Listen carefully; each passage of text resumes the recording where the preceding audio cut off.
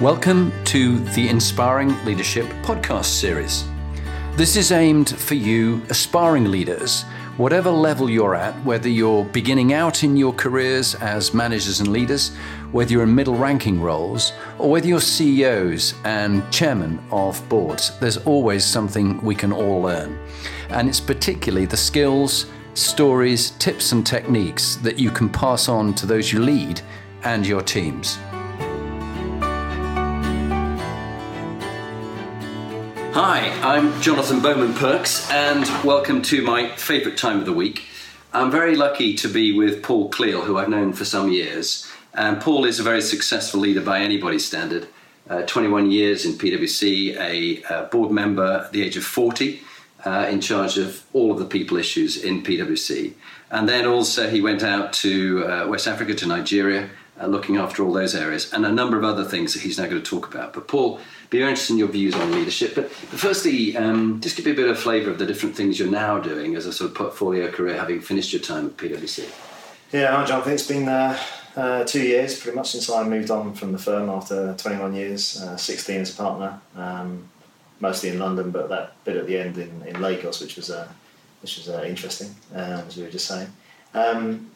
So these days I decided I wanted to continue what I was doing in the margins of my job when I was at the firm, and a lot of that was about social mobility and education, because those are issues that I see as really important for, I guess in many ways, people like me, who particularly those I mentor now, who are growing up in South London like I did, but perhaps not expecting to have the sort of career that I ended up having in PwC.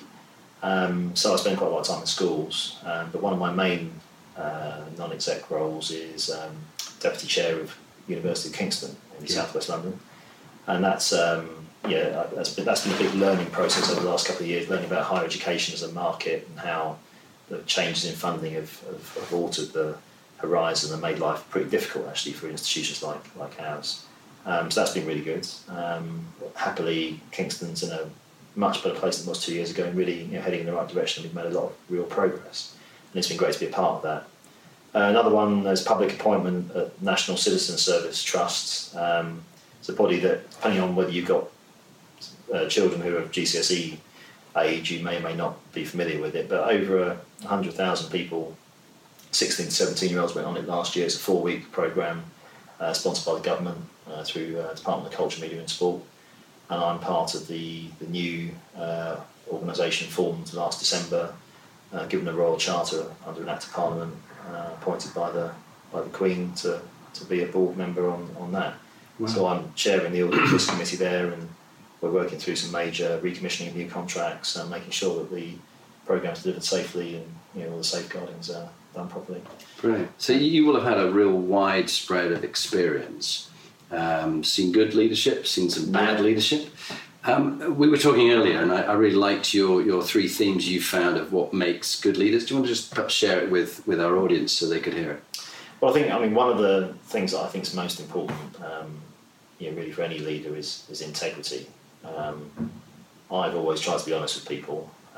Sometimes you feel like maybe you need to keep information to yourself, but generally speaking, I don't subscribe to the idea that people only should get information on a need-to-know basis. I mean, I think you have a good reason not for telling people information. And I think I've always appreciated the honesty, integrity in leaders, and I've found that people have appreciated it in me, and it's often the quality that people have talked about in particular when if I kind of get feedback from them and see what they appreciate about my style. I think clarity is important in a leader too. I mean, being able to create a vision and communicate that vision in a way that people understand, I think is absolutely essential. There are lots of situations now I see where there's a complete lack of clarity. I mean, you can see examples in politics. I don't talk about politics too much, but we've had some real lack of leadership recently, and a lot of that I think has been down to a lack of clear vision about what people are trying to achieve. So that's another big area. And your third? The third, Can we have a pause? No, it will just be very natural. Yeah. But what we did talk about, it'll come to you in a moment, was we did talk about inclusive leadership. Because you've experienced where people have been very excluding, and part of your battle is to get a more understanding of greater diversity and more inclusive leadership, and that was a theme, wasn't it? Yeah, that's right, and I think that's really thanks for prompting me on that. I think inclusivity has become a more important area. So I do some work on inclusivity, diversity and equality for the Premier League football, for example. That's an interesting area where the clubs are becoming very much an international brand, having been local entities historically.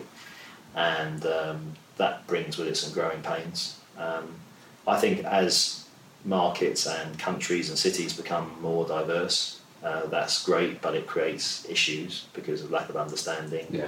And of course, we find that we're living in a city like London. It's an incredibly diverse place, and you can no longer just appeal to a small group of people who are like you anymore. That's not enough. You might be dealing with 5-10% of your workforce. So people who historically adopted a traditional autocratic way of dealing with people who are pretty much like them from similar schools and universities now have to deal with people from all over the world, men, women, people with disabilities, people with various different challenges. Mental health was something we touched on earlier. You have to make everybody feel like they're part of it. So when you're going back to the point about clarity, when you're communicating your strategy, you have to find ways of getting it across in a way that will be understood, not just by people who think the way you do, but by everybody in the organisation. And that actually probably brings us on this short clip, probably our final one. Many leaders, and you are a very inspiring leader, I've known you for some time, you use a coaching style, as does your wife Suzanne, she's a trained coach. But it's also great to find leaders who firstly have courage like you have, but also have humility to admit when they got it wrong. And what do you, looking back on your time as a young but successful board member of PwC, what do you reckon would be one of the lessons you had from when you got things wrong and you could have done better? Well, I think a lot of what goes wrong often comes down to communication.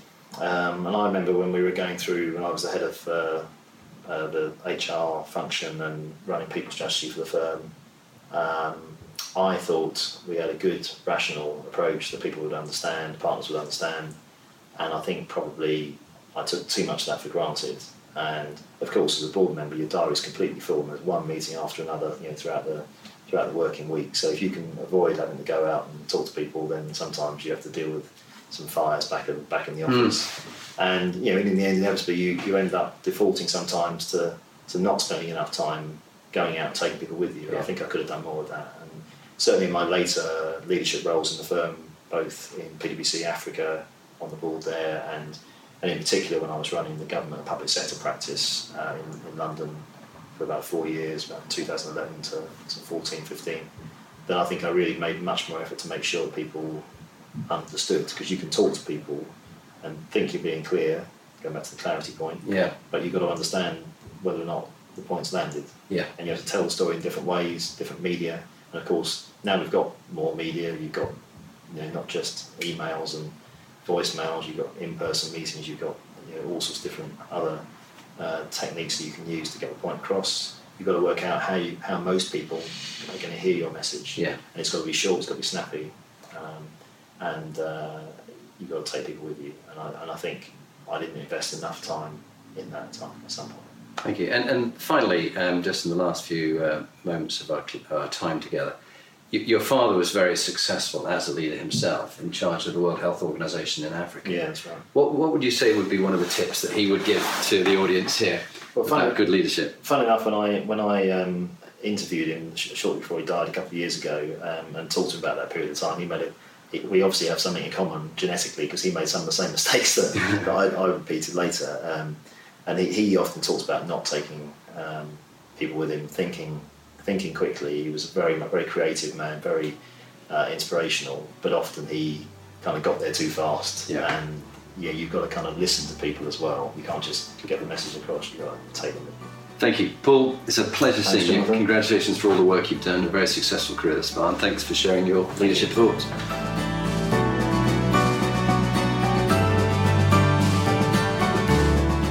So now you've heard from one of the inspiring leaders that I've interviewed, what are you going to do next?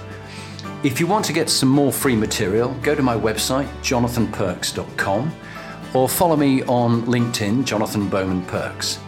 And there you can get access to my books, Inspiring Leadership and Top Tips for Inspiring Leaders.